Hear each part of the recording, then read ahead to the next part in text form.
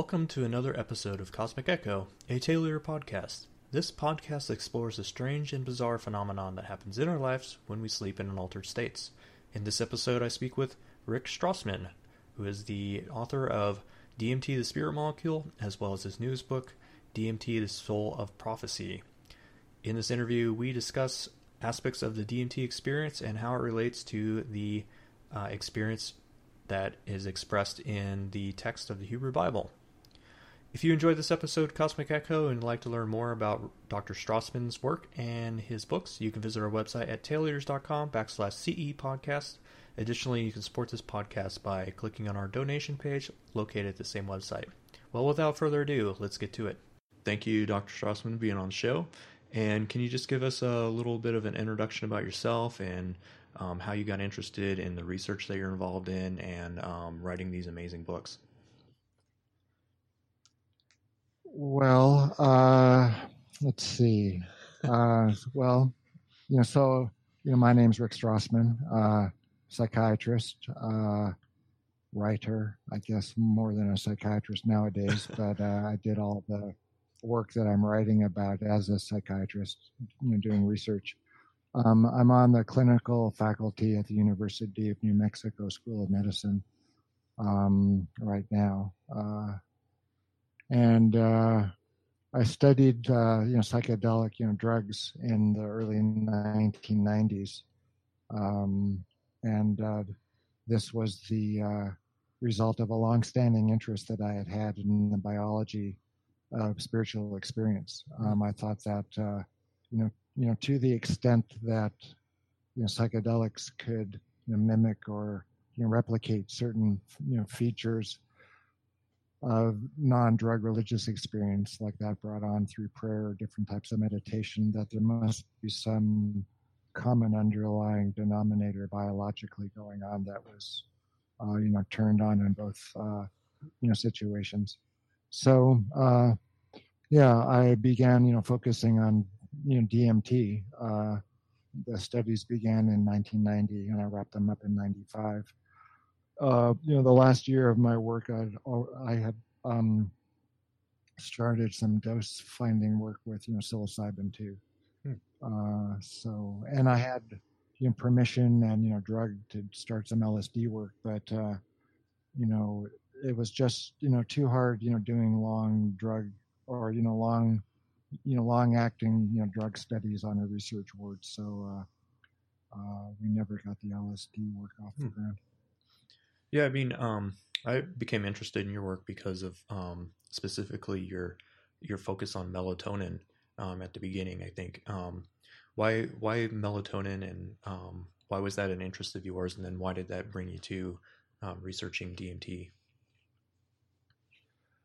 Well, I was led, to melatonin because of my interest in the pineal gland. I was led to the pineal gland because it seemed like it might be a part of the brain that might be, mediating these spiritual experiences, and to the extent that there was some, biological activity in the pineal that might be responsible for mystical or spiritual states, then I started to look into the biology of the pineal gland.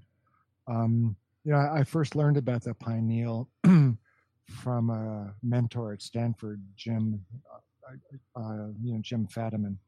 And this was in 1972.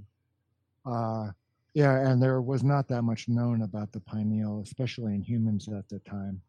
Melatonin had been discovered in the 1940s as a skin blanching agent in lizards, reptiles, amphibians. But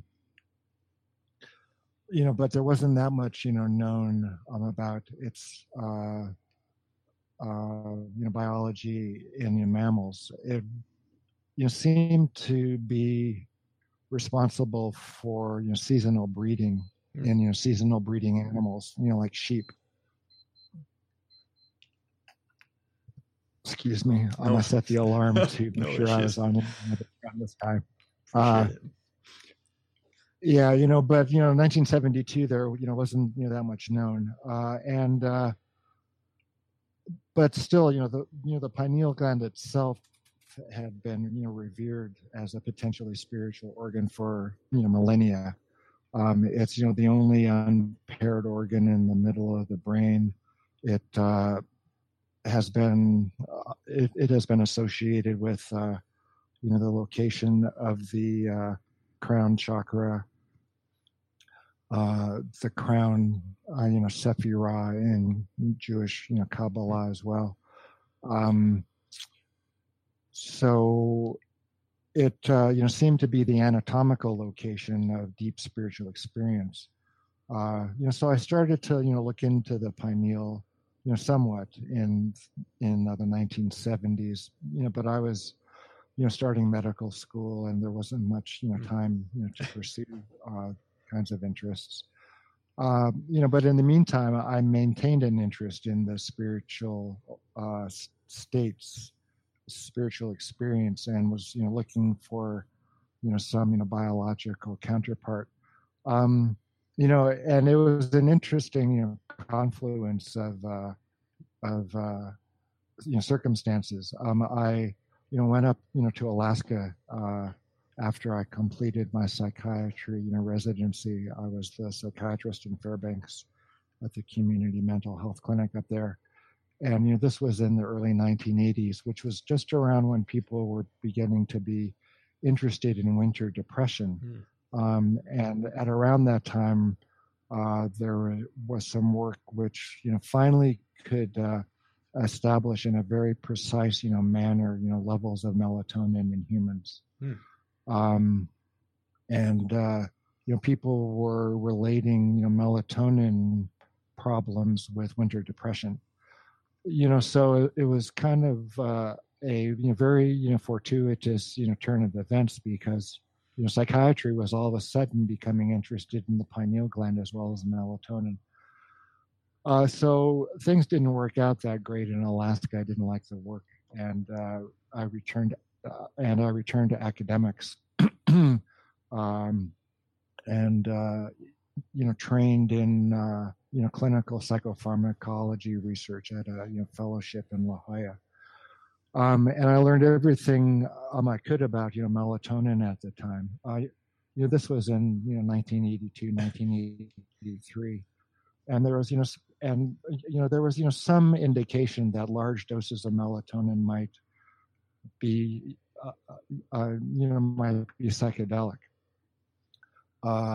And I thought, well, if melatonin were psychedelic, then that would tie in a number of disparate threads, which was the spiritual properties of the pineal gland, as well as the biology of how that might actually occur.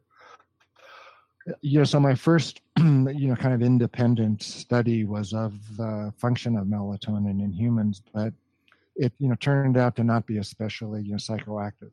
It just was sedating, which is what it is used for mostly now in in the clinic or over the counter.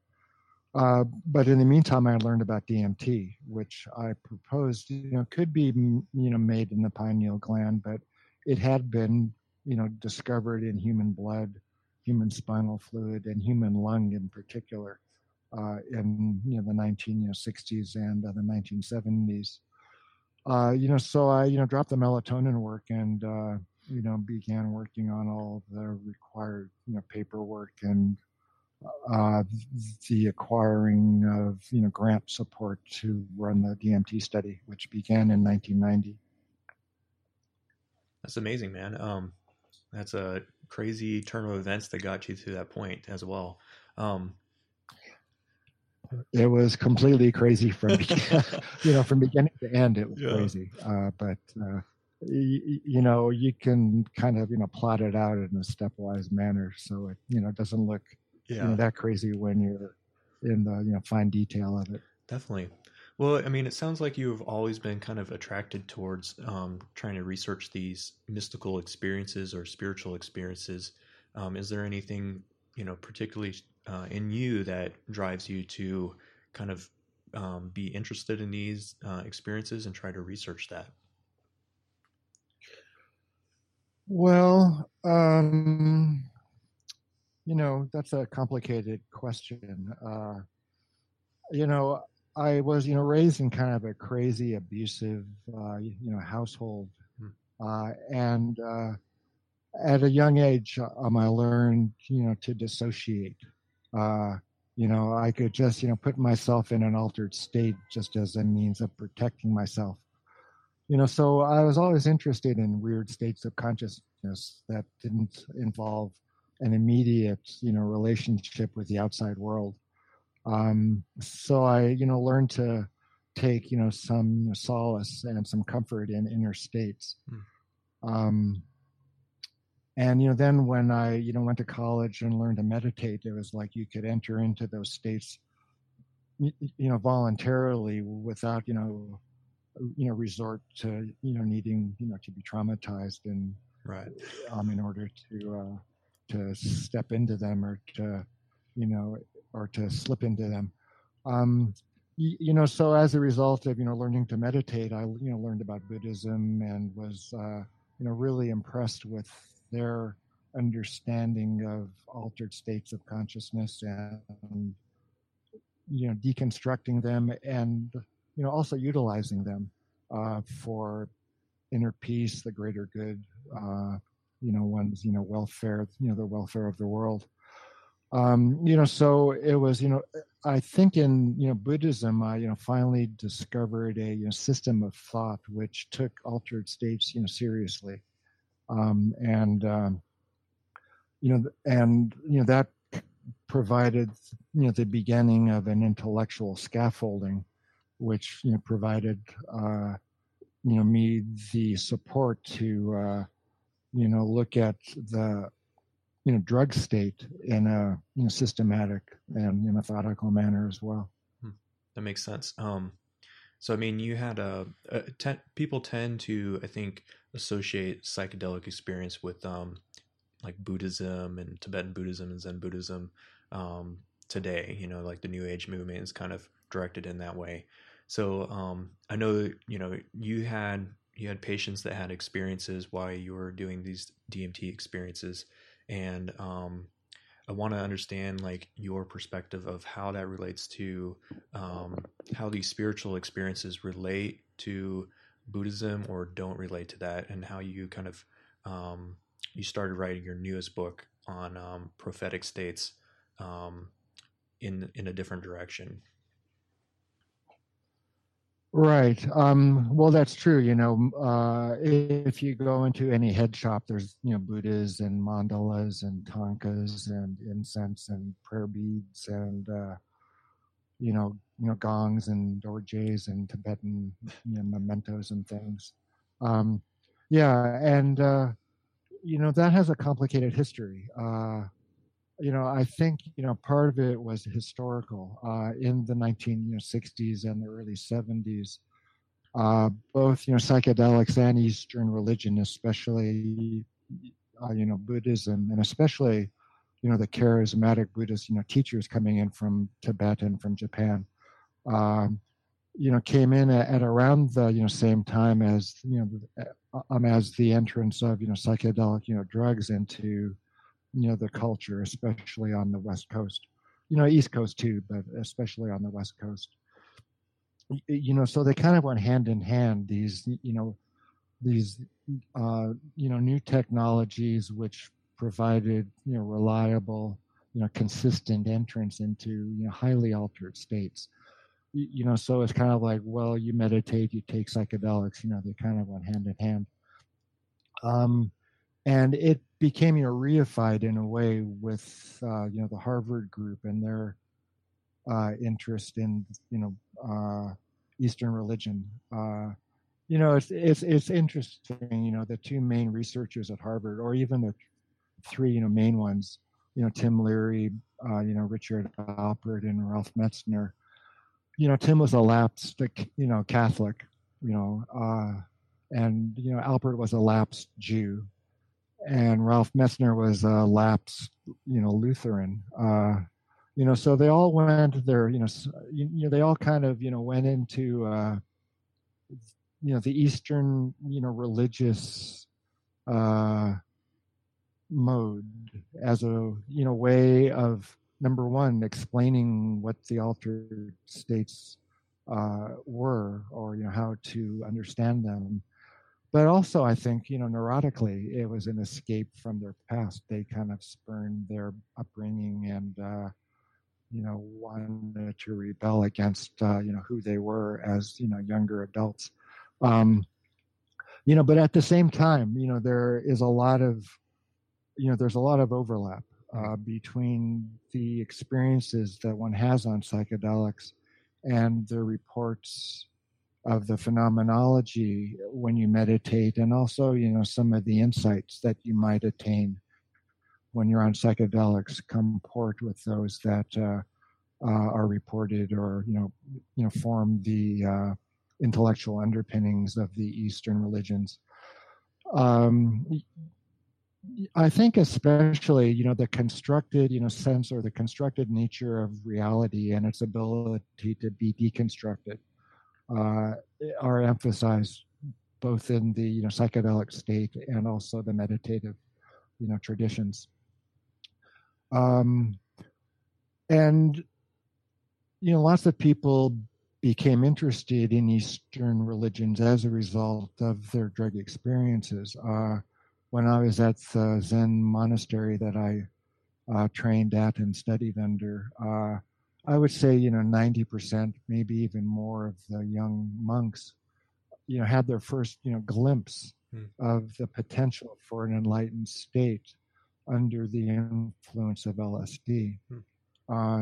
And, some describe that glimpse, which is called, bodhicitta, the glimpse of enlightenment, or the, thought of enlightenment, or the, seed of enlightenment, as the most important stage in one's Buddhist, training, because it is a flash of lightning, as it were, that, that illuminates things in a way that hadn't been illuminated before. And, then it's up to you, to pursue it, to the extent that you're interested, or opportunities are, possible, to, dig into it deeper. But just as importantly, which isn't really discussed, anywhere, near as much as this, psychedelic and, Buddhist connection, are all of the people who became, Jesus freaks after they, took acid in the, 60s and the 70s. And, the, Jewish, folks who began studying Kabbalah, or became, rabbis, or started, to hang out in the more ecstatic, Jewish streams, which, developed alongside the, psychedelic, Buddhist ones. So there was, I think, as much a, turning to Christianity and, and, to Judaism, but it just didn't, attract the same kind of interest as, the Buddhist, connection did.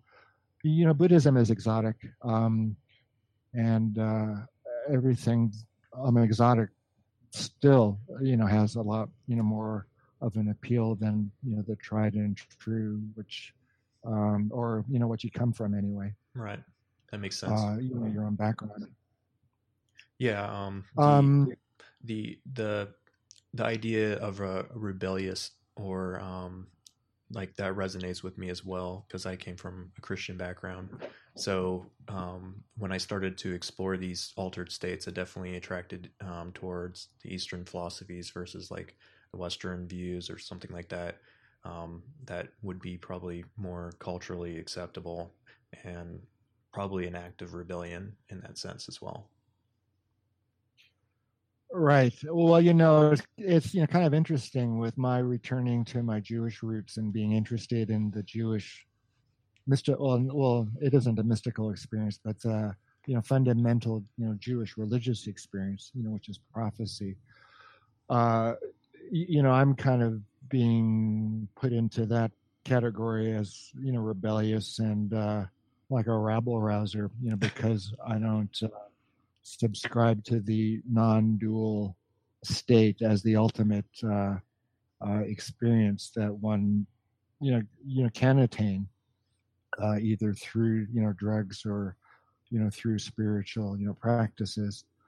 And I was led to the Jewish stream, or led back to it as a result of the DMT study, because I had been studying Zen Buddhism, practicing it for a long time, about 20 years or so, and that was the model that I brought to bear spiritually on the DMT research. I was expecting people to have a white light, mystical, unitive experience where there's, where there wasn't any ego, no sense of self. One, was kind of absorbed or unified with the ground of being. There were no, thoughts, no images, no consciousness. The kind of, the scripture of great, wisdom kind of, list of, non, and non. Well, that's a good one. Non, non and non. That could be a new 12-step, group for those who are stuck in non-duality. But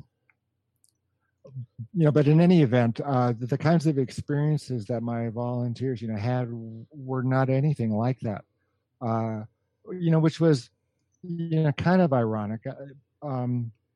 Before I began the study, I interviewed as many people as I could about their experiences on DMT, so I would, be ready for what I was going to hear, and also to, develop a preliminary, rating scale that, people could, fill out afterwards, so I could quantify the state as best as possible. And everybody described interactive, dual experience, that, there were, things in the DMT state that one related to, and that it was, very rare, if ever, to, merge with, the one. And my volunteers were expecting merging with the one, because most of them were meditating or had some kind of practice that emphasized those kinds of states as the ultimate.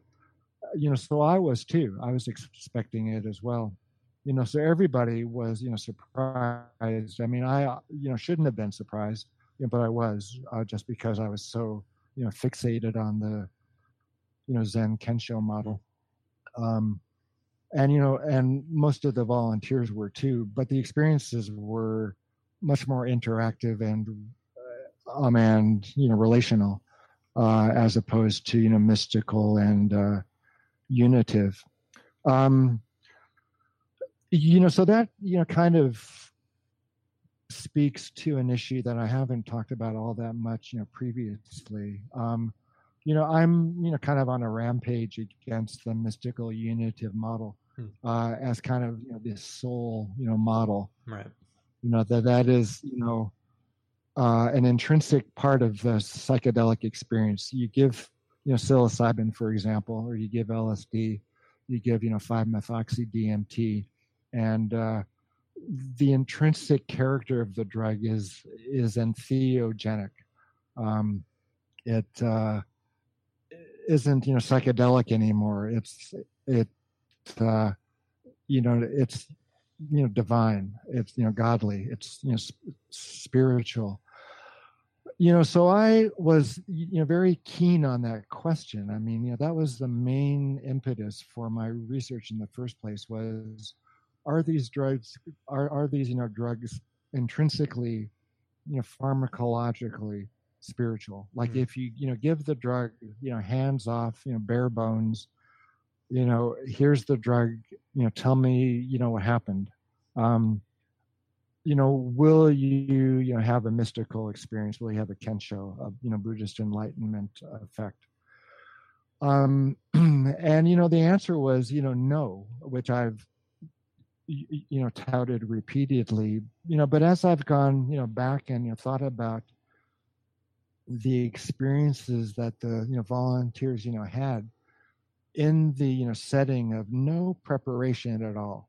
They were not prepared, other than it was fast, it was short, and you might think you've died, but don't worry, because first of all, nobody's ever died on DMT, and if you get into any physical problems, you're in a hospital, there's a crash cart outside, we can call the code team, and you'll be in good hands.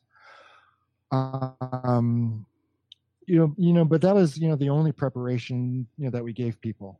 We didn't spend hours and hours educating them about the nature of the mystical experience, how to attain it when you're in that altered state, how to interpret it in that way as a mystical unitive experience. There was just no coaching. So without any coaching, without any indoctrination, without any expectation being built up that, this is the kind of experience that you need to have, that you will have, and everything is geared towards having that experience. Instead, people had the experience that was most appropriate for who they were. Like, for example, in the, nearly 5 dozen volunteers in our study, only one had what might be called a classical religious or spiritual mystical experience. And he was somebody who was a religious studies major in college and had been seeking that kind of state his whole life, and he had it. Somebody else was a nurse that was very keen on the near-death state. She read book after book after book, was very interested in a near-death state, and she had a near-death experience, the only classical one in our study. Wow. Somebody else was an urban shaman, and he always wanted to have a shamanic, death rebirth experience of being, dismembered, going to the underworld, being reconstituted, creating the universe in his mind once more. And lo and behold, this guy, had that kind of an experience. Somebody else was, kind of, Eastern European, background, kind of nihilistic, Kafka kind of, what's the point? And he just had those kinds of experiences on DMT and psilocybin as well. So I think those cases prove the value of the term psychedelic, that their mind disclosing, their mind manifesting. And one of the ways in which you could contemporize that expression is using the notion of placebo, or even thinking of psychedelics as super placebos,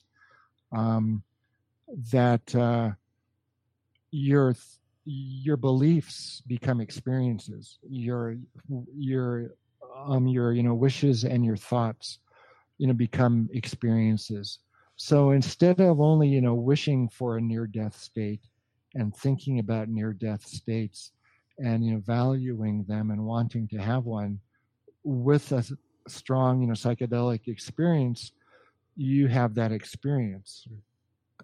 You enter into the near-death state.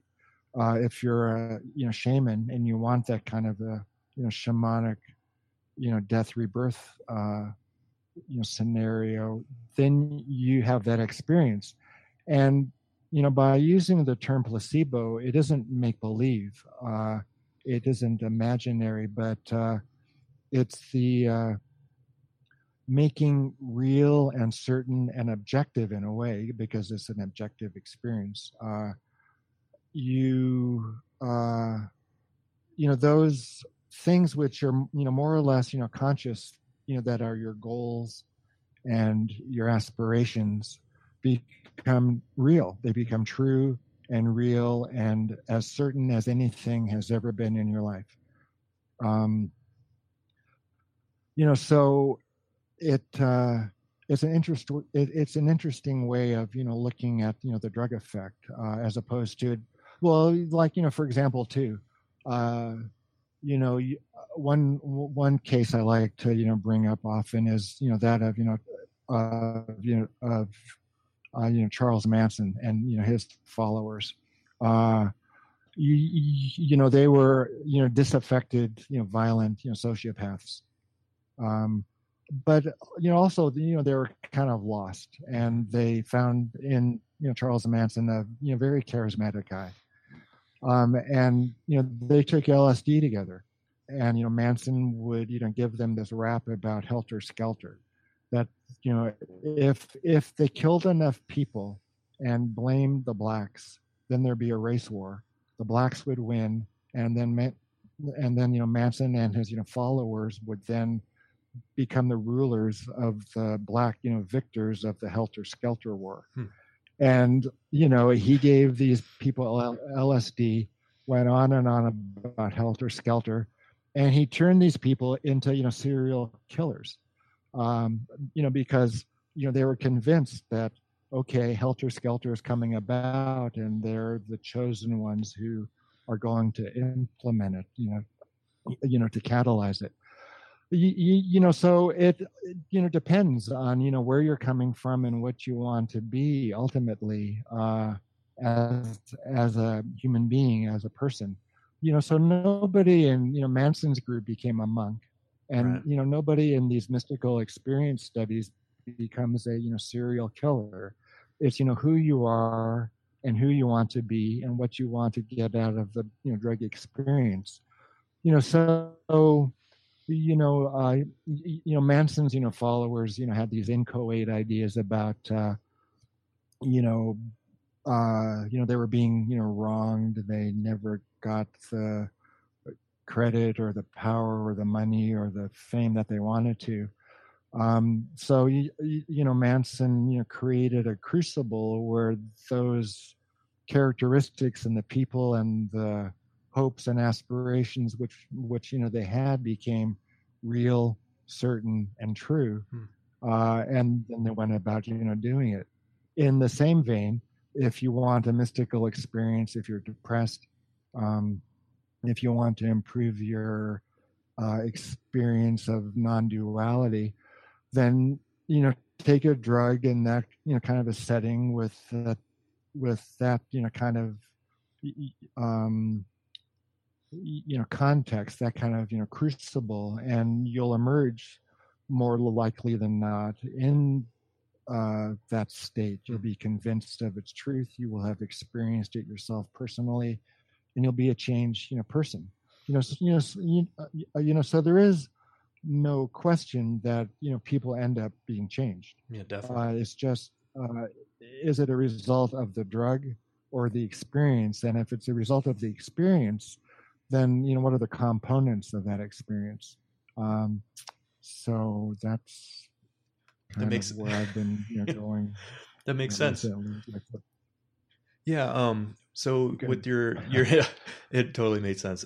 With your newest book though, you kind of relate the experience to the Hebrew tradition as well as like the lessons in the Hebrew Bible, and it's educational in the sense that you talk a lot about why these words and concepts were created, and then you go through similarities of the experience and then dissimilarities.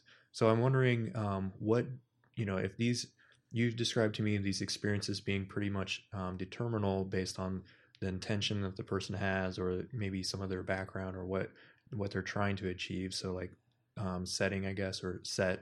And so why the Hebrew Bible? Why prophecy? Yeah. Okay. Well, yeah. So why did I move into the Hebrew Bible? Well, there are a number of reasons. One is that the DMT state just wasn't consistent with what I was expecting. Using the Buddhist model. It was interactive and relational. It wasn't unitive and mystical. There wasn't a white light. There were these beings in the DMT world that people related to. They interacted with them. They asked questions. Things were done to the volunteers by the beings. They were told things by the beings. So there is, no question that people So that, wasn't, what I expected. So I had to kind of go back, to the drawing board, with respect, to the phenomenology.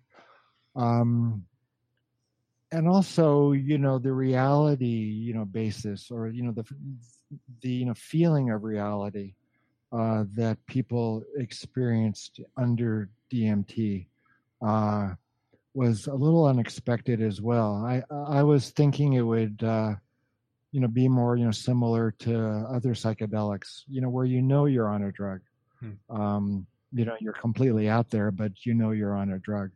Uh, you know, the, but what occurs, with DMT is you may know you're on a drug, but you also, have the strong, feeling that the experience that you're having isn't really a drugged experience. It's, more of an entry into another objective level of reality, which feels as real or even, more real than everyday reality.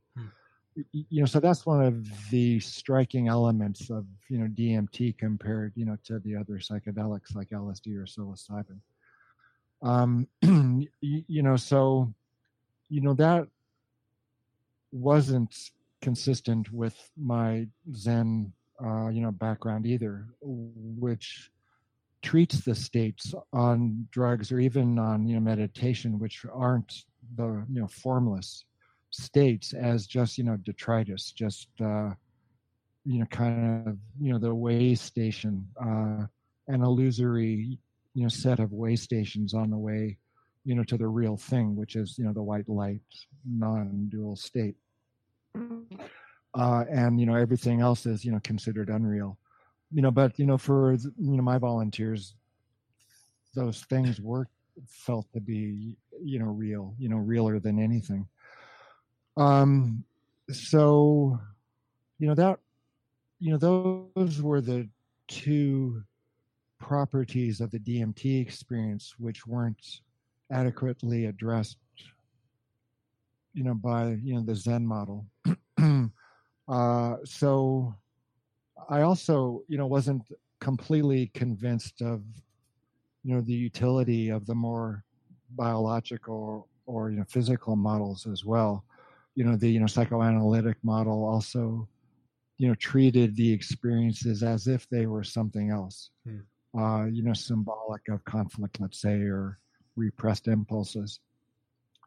The, psychopharmacology, model, clearly, posits that these experiences are just, hallucinations, just activation of, certain, receptors in the brain, which, cause, these experiences, as opposed to, let's say, making them, possible, which was, more of the conclusion I came to at, the end of my, DMT book, the spirit, molecule, which, suggested, that the drugs allowed for the brain to receive information that resided in other levels of objective reality.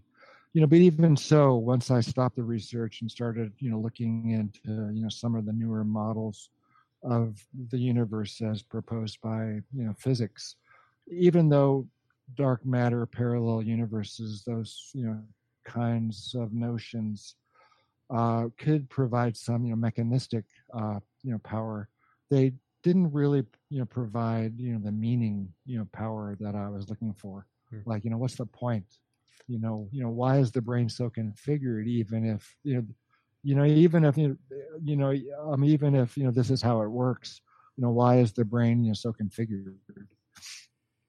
So I was still, keen on, looking in, to the more, religious import, properties of the state. What's the state good for? Are we going to be any wiser? What can we learn from, from these experiences? So I then began to, default, more to the religious, traditions, which are obviously interested in altered states, but they're interested in altered states because of what they can provide. Right. individuals and the larger, culture. Shamanism was good in a way because it did propose, the reality nature, or the reality of these altered states and their inhabitants, their contents. But shamanism is pretty dark. Stephen Beyer wrote a book called "Singing to the Plants," Yeah. and he has a great line in there about shamanism. There's good shamans and there's bad shamans, but they're all bad shamans. Because if you're going to work in the shamanic world, especially for healing, it's all about warfare and cursing and anti-cursing and anti-cursing. So if you become ill in that model, it's because you've been cursed by a bad shaman. So if you're a good shaman, you remove the curse, but it's such a macho culture. If the curse has been removed, that pisses off the original cursing shaman, who then attacks you, and you have to then you have to attack them back, and it just gets to be this huge mess. So even though they do propose the reality of the spirits that they invoke for healing and for cursing, it's still pretty murky. And I would hope that any religious model, obviously, the Western religions have got their fair share of abuse and horrible goings on.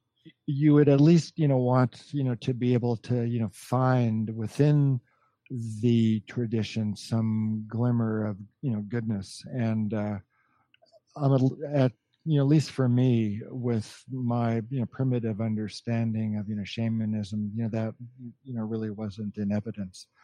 Also, being Jewish, one of the things that I found difficult, just genetically almost, with both Buddhism and shamanism, was the absence of God. There's all this bowing at the monastery. You bow to each other. You bow to statues. You bow to the teacher. Photographs of dead teachers, images of bodhisattvas and former teachers. But and it seemed a bit like idol worship. Like, if you're gonna bow, like, I hadn't really formulated this in my mind in my 20s and 30s and 40s, while I was studying Zen. But it still was it was still kind of niggling at me, like, well, if I'm going to bow, I should be bowing to the Most High. Yeah. To the highest possible thing to bow to, rather than these lower level manifestations. And in shamanism, you invoke spirits. You don't necessarily invoke God. And if you speak to shamans, they'll kind of poo-poo as a rule the notion of a God. But strictly speaking, who created these spirits, who bestowed upon them the power to heal and to curse. So that's where I think the notion of a Most High God really comes in handy.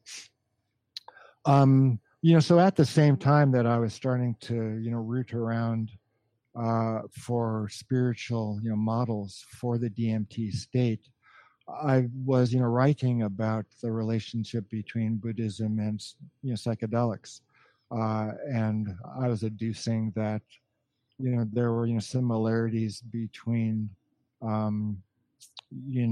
the drug state and the enlightened state, or at least the state of bodhicitta, where you flash on the possibility of a different way of living your life. And the monastery got pretty unhappy about that, because in their mind it was publicly equating drugs and Buddhism. In our private conversations, the monks and I were all or the monks were all gung ho, like this is great. I took LSD when I was younger. That's why I'm a monk now. You know, but when the discourse hit the public airwaves, it was much more problematic. So push came to shove, and finally it was like, well, if we can't talk about these things publicly, then there's really no point. It's hypocritical. So we parted ways, and I was kind of bereft of a spiritual community and a spiritual orientation, and stumbled on a book about Judaism, and it kind of made me think, well, I am Jewish, and I used to know Hebrew, and maybe there's something here. So I began reading the Hebrew Bible, the so-called Old Testament, retaught myself biblical Hebrew, and then just dug into it. Started with Genesis, and as time went on, I began to notice this thing called prophecy, which is the way in which one receives the information which is laid out in the Hebrew Bible. The Hebrew Bible is a prophetic book. It's a record of prophetic experience. And once I enlarged the notion of the prophetic state to encompass anything spiritual, any spiritual experiences as undergone by any figure in the text. It isn't necessarily only the predictions or the foretellings of the canonical prophets like Isaiah and Ezekiel and Jeremiah, but it's any spiritual experience that is undergone by anybody in the text. It could be like a handmaiden, it could be a soldier, it could be it could be inspiration, it could be an angelic encounter, it can be an out-of-body experience. So when you expand the definition of prophecy beyond just foretelling or predicting, then the Hebrew Bible is full of prophetic experience. And once I expanded the definition to encompass a lot broader range of phenomena, then I thought, well, I wonder how similar the prophetic state is to the DMT state, because just intuitively or in a Gestalt kind of manner, it seemed as if there was a lot of overlap. So I started comparing the two states phenomenologically, like are the visions similar, are the auditory effects similar, are the emotional responses similar, what about the somatic effects, palpitations or nausea or stomach churning or weakness or falling down or shaking, those kinds of things. So I binned all of the prophetic experiences into the bins that I had originally used in characterizing the DMT effect. And there is a huge overlap, like a huge phenomenological overlap. Like if you look at chapter 1 of Ezekiel, it's completely DMT-like. There's spinning wheels, there's lightning, there's blue, there's flying through space, there's weakness, there's fear, there's falling down, there's a voice, there's rushing waters, which fill Ezekiel's auditory world. But at the same time, there's something missing, because obviously the records of my DMT volunteers and of all the drug experiences which have ever taken place in history have not had the same impact on Western civilization as the prophetic encounters have, which form the basis for Western civilization. It's theology, it's ethics, and it's morals, philosophy, economics, so you name it. The names of our kids are all biblical figures. So I started to look more carefully at how the states differed. And, one of the way the states, differ is the, fulsomeness of the interactions, the relational quality of the prophetic encounter is much more developed, much more sophisticated, goes much, deeper and much, broader than, that of the DMT experience or any, psychedelic experiences in, general. So then it was like, okay, and I, began to, shift a bit, like, well, there's a new, category called relatedness, which I, kind of extracted by, looking at what the differences, were between the prophetic and the DMT states. So once I, looked at the, relatedness, characteristic or attribute or, property, I then kind of stumbled on, well, what is the, function of, the relationship? And, generally or, primarily the, function is to exchange information, to communicate. And it's, it's to communicate information, verbal information. So, what is the nature of, the verbal information in the Hebrew Bible? And it's, the prophetic message, which is a very complex, well articulated message, which people have been exerting, themselves to understand, to summarize, to apply, for as long as the text has been around. Definitely. I know that in your book you talked about these prophetic experiences not requiring any type of drug use. I mean, a lot of theories have been proposed that people in the Bible that have had these experiences were using some type of substance, and you kind of go into a little bit of detail in the book about how that isn't required. Yeah, people have been, looking, for, psychedelic agents that were, taken by, characters in the Bible, by, biblical figures. One of, the candidates is, marijuana and, the incense, the holy incense. Another is, specific ergot alkaloids in the manna, which, the Israelites ate in the desert for, 40 years. And, one other possibility is, DMT in the burning, bush that, Moses encountered, which, could have been an acacia, which much, there's, many species of acacia which, contain DMT. Some people have, proposed that, Jesus, was a mushroom, an amanita mushroom, which is not especially, psychedelic, but, be that as it may. But if you, if you look, carefully at the text, there is not one mention of prophetic experience occurring through, the agency of an outside, substance. There are no descriptions of the manna being psychedelic. There's no descriptions of, the incense being, psychedelic. And there isn't any evidence of the, burning bush, being, psychedelic or being used that way. And there are plenty of reports of, psychedelic prophetic states occurring in the Bible without any mention of outside agents.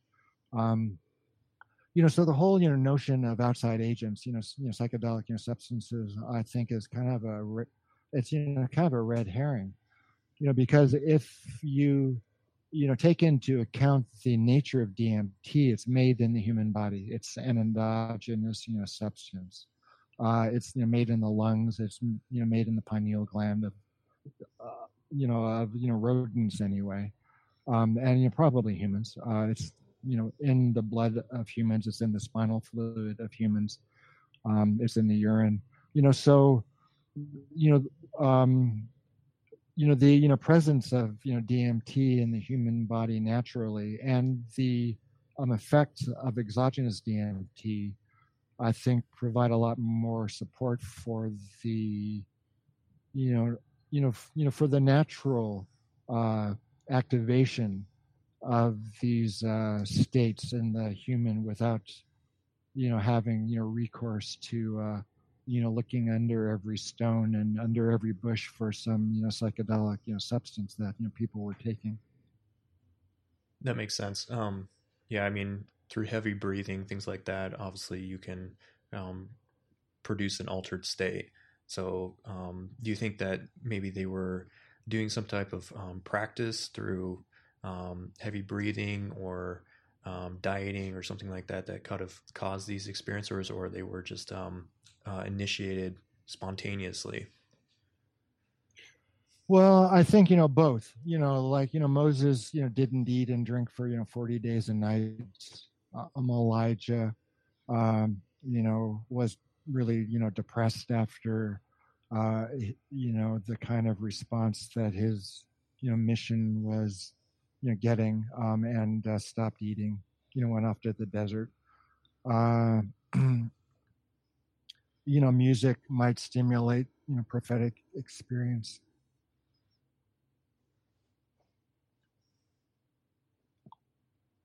in certain people.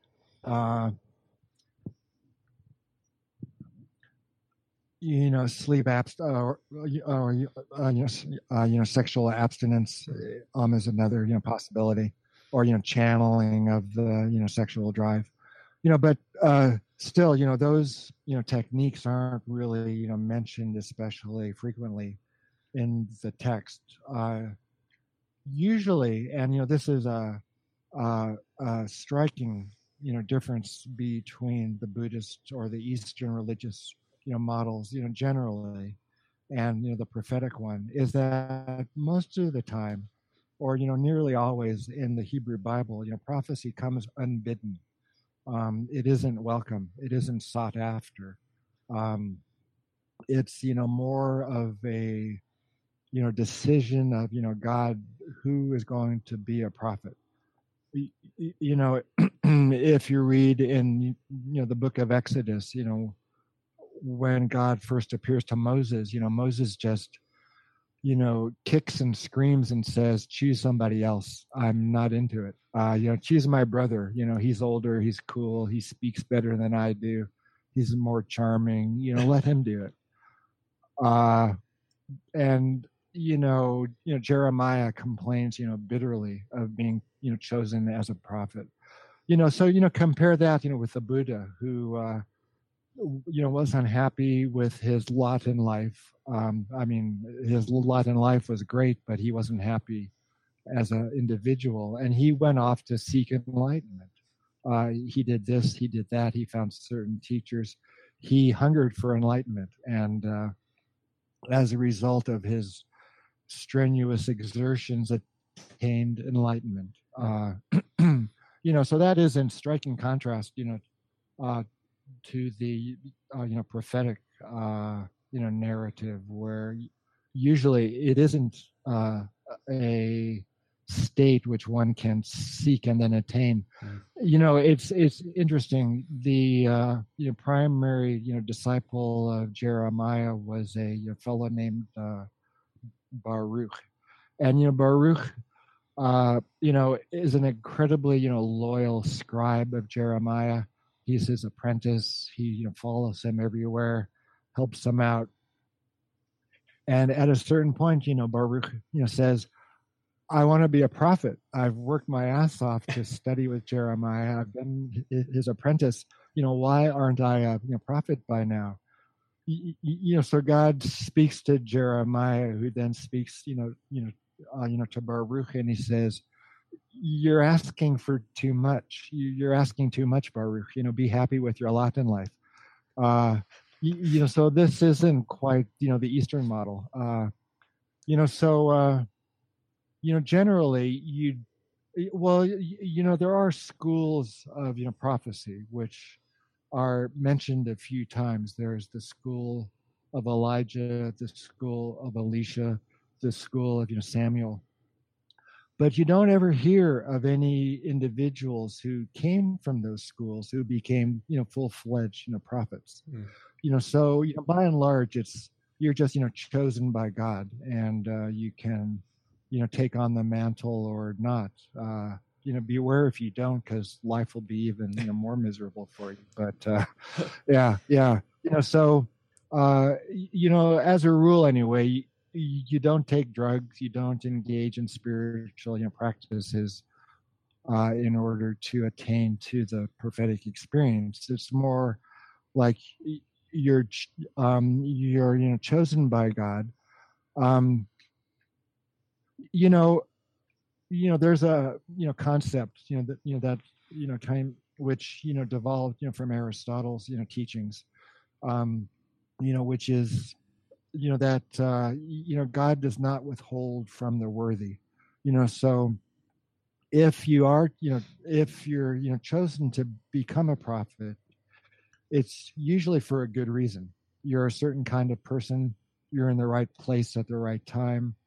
God, sees that you're a worthy, vessel, for prophecy, and then you're chosen, and you're, given a specific message or a specific, task to perform. So those personal characteristics encompass certain moral characteristics. You're virtuous. Let's say you're a virtuous person. um you've purified yourself to a certain extent. You've got the intellectual apparatus to be able to extract information from the visions and the voices in such a manner that you can communicate that information successfully and in an intelligible way. That makes sense. So, with the DMT experience being similar to a prophetic experience in the Bible, and you already talked about the quality of these two experiences not exactly being equal. Like the DMT experience hasn't changed our culture that as much as the Hebrew Bible has. Um, what in the relationship, I guess, what is the point of what is your perspective of the point behind these experiences through the DMT experience, and how does that relate to the Hebrew experience? Like, how can you use that, or I guess generally, what's the point behind it? Right. Well, that's a great question, and it could be our closing question too, because we've been on for about Yeah, an hour. So would definitely. that be all right? Yeah, and then I'm just going to ask you about your how people can get a hold of you and get your books and stuff. Okay. Yeah. Well, I think DMT and other psychedelics enhance what is called the imaginative faculty. Uh, the Aristotelians divided the mind into the rational faculty, which are ideas, and the imaginative faculty, which is everything else. Uh, it includes the senses, uh, the body, the emotions. Um, so I think DMT stimulates the imagination. It makes it makes perceptible uh, things which are normally invisible, and there is information in those percepts, in those feelings, in those sensations, but it requires the intellect, or the rational faculty, to be able to extract um, usable information from them. So I think what that points to is, if you're going to make the most of the enhanced imaginative function which comes about through using psychedelics, you have to have the best developed intellect and rational faculty that you can. And the only way of enhancing the rational or the intellectual faculty is through education. um, So, that then translates into, you know, what you read, what you study, what you think about. So you have to, and if you, look at these current studies where everybody is trained or educated or prepared to have a mystical experience, look at, Manson's model where everybody is trained, educated, and indoctrinated to have another kind of experience. It's what you fill your mind with, beforehand, which determines the ultimate outcome of the, psychedelic state. So what, I guess, that's a roundabout way of, saying you should read and study what you feel is important, what you feel is true, what you want to, believe is right and certain in your life, what you want to apply, how you want to, deal with the outside world and yourself as a result of your, psychedelic trip. So if you want a mystical experience, you spend 8 hours with a therapist who prepares you for that kind of state. If you want to become a mass murderer, you spend 8 hours in a different kind of a setting. If you want to experience the prophetic state, you read the Bible. You read it. You break your head against it. You try to understand what it's saying, and then you'll get that much closer to the reality behind those ideas when you're tripping. And it's interesting. One of the conclusions that I came to at the end of the Spirit Molecule book, which was a little bit glib, but I think it still is true, and I'm saying it with not as much glibness as I did then. But of the three, legs of the tripod of the, drug experience, the drug and the set and the setting, the most dispensable probably is, the drug when it comes to, who you want to be as a, grown up. Who you're with and what you think about are going to be as important as a particular experience. The experience, I think, though, can cement or make more real those things that you aspire to, more or less consciously. But what you aspire to are things that you've been working on in the non-drug state, what you read, what you study, what you memorize, your behavior that you try to purify and cleanse as best you can. That's great. And a great way to live a life is what you said, to focus on the things that are important. So it's awesome. Well, what are some ways that people can get a hold of you and get a hold of your work, learn about new research that you're involved in? Well, I have a website, rickstrassman.com, and you can contact me through that. My email address is on there, and you can order, books, which I will, sign in and inscribe, through my website. And I post, interviews or publications or blog posts on my website. I've got a couple of Facebook pages which I check in on every day or two, and you can reach me through Facebook as well. Yeah, so what I'm working on these days, which is a question question I'm asked often, is a couple things. Actually, I'm working on three things. One is a Bible translation for the rest of us. Most of the Bible translations out there are really hard to get through. Either they're fundamentalistic, either Jewish or Christian or whatever, and you just can't really swallow what they're feeding you, or they're just so complex, they're so archaeological or so form critical. Like, is it the J source, the P source, the E source? Well, this isn't really what they meant to say, so let's cross out these words and transpose those. Yeah, you'll just go crazy trying to understand the text through those through those, lenses as well. So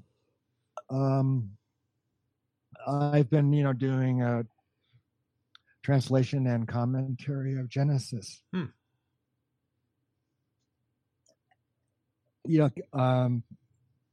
Kind of slowly but steadily. I'm on chapter 14 now out of, 48, I think, chapters. I'm not sure. Yeah, so that's, one thing I'm, kind of working on, Sundays. The, main thing that I'm working on is an autobiographical novel. In 2014, I was really sick. I completed the Prophetic States book and got pneumonia. And then I got C. diff. And I was just, sick as a dog for a year. But it was a remarkable year, and I knew if I lived through it, I would like to tell the story. So I took very careful notes of that whole year. So I'm, writing up my notes, and hopefully I'll get that book out before the end of the year. It won't be too long, maybe 180 pages or so, but it's kind of darkly humorous.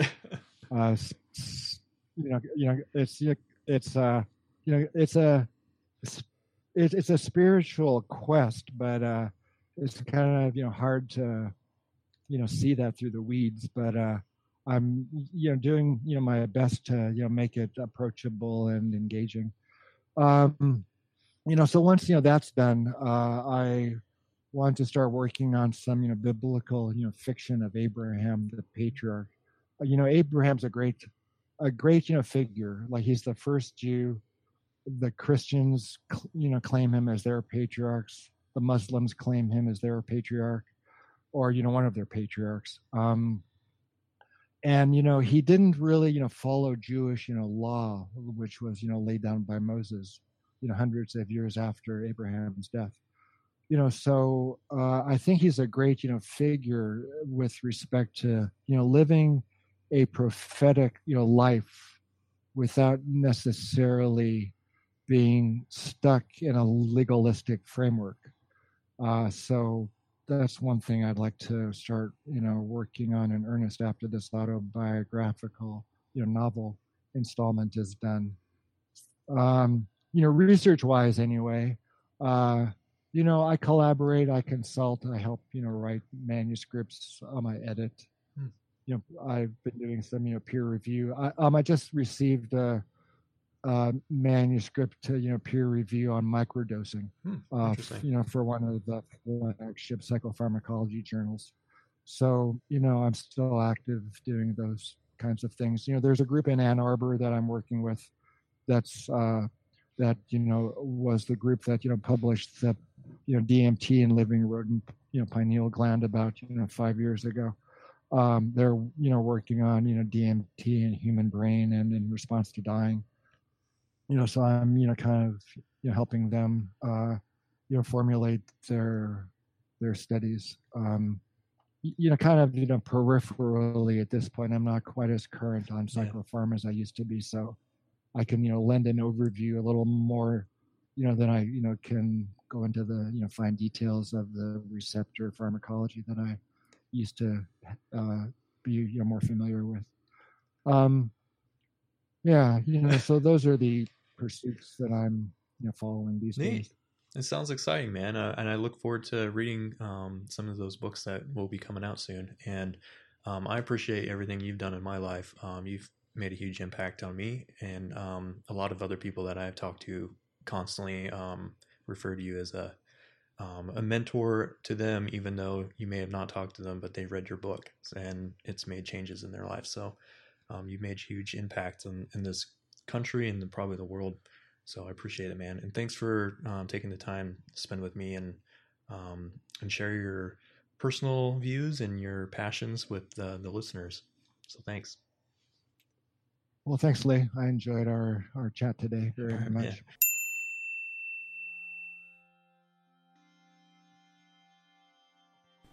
This has been another episode of Cosmic Echo, a Tail Eater podcast. If you enjoyed this episode and would like to learn more about Dr. Strassman and his work, you can visit our website at taileaters.com/CE podcast.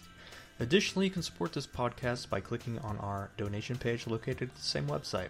We look forward to bringing you additional episodes in the near future, but until then, happy dreaming.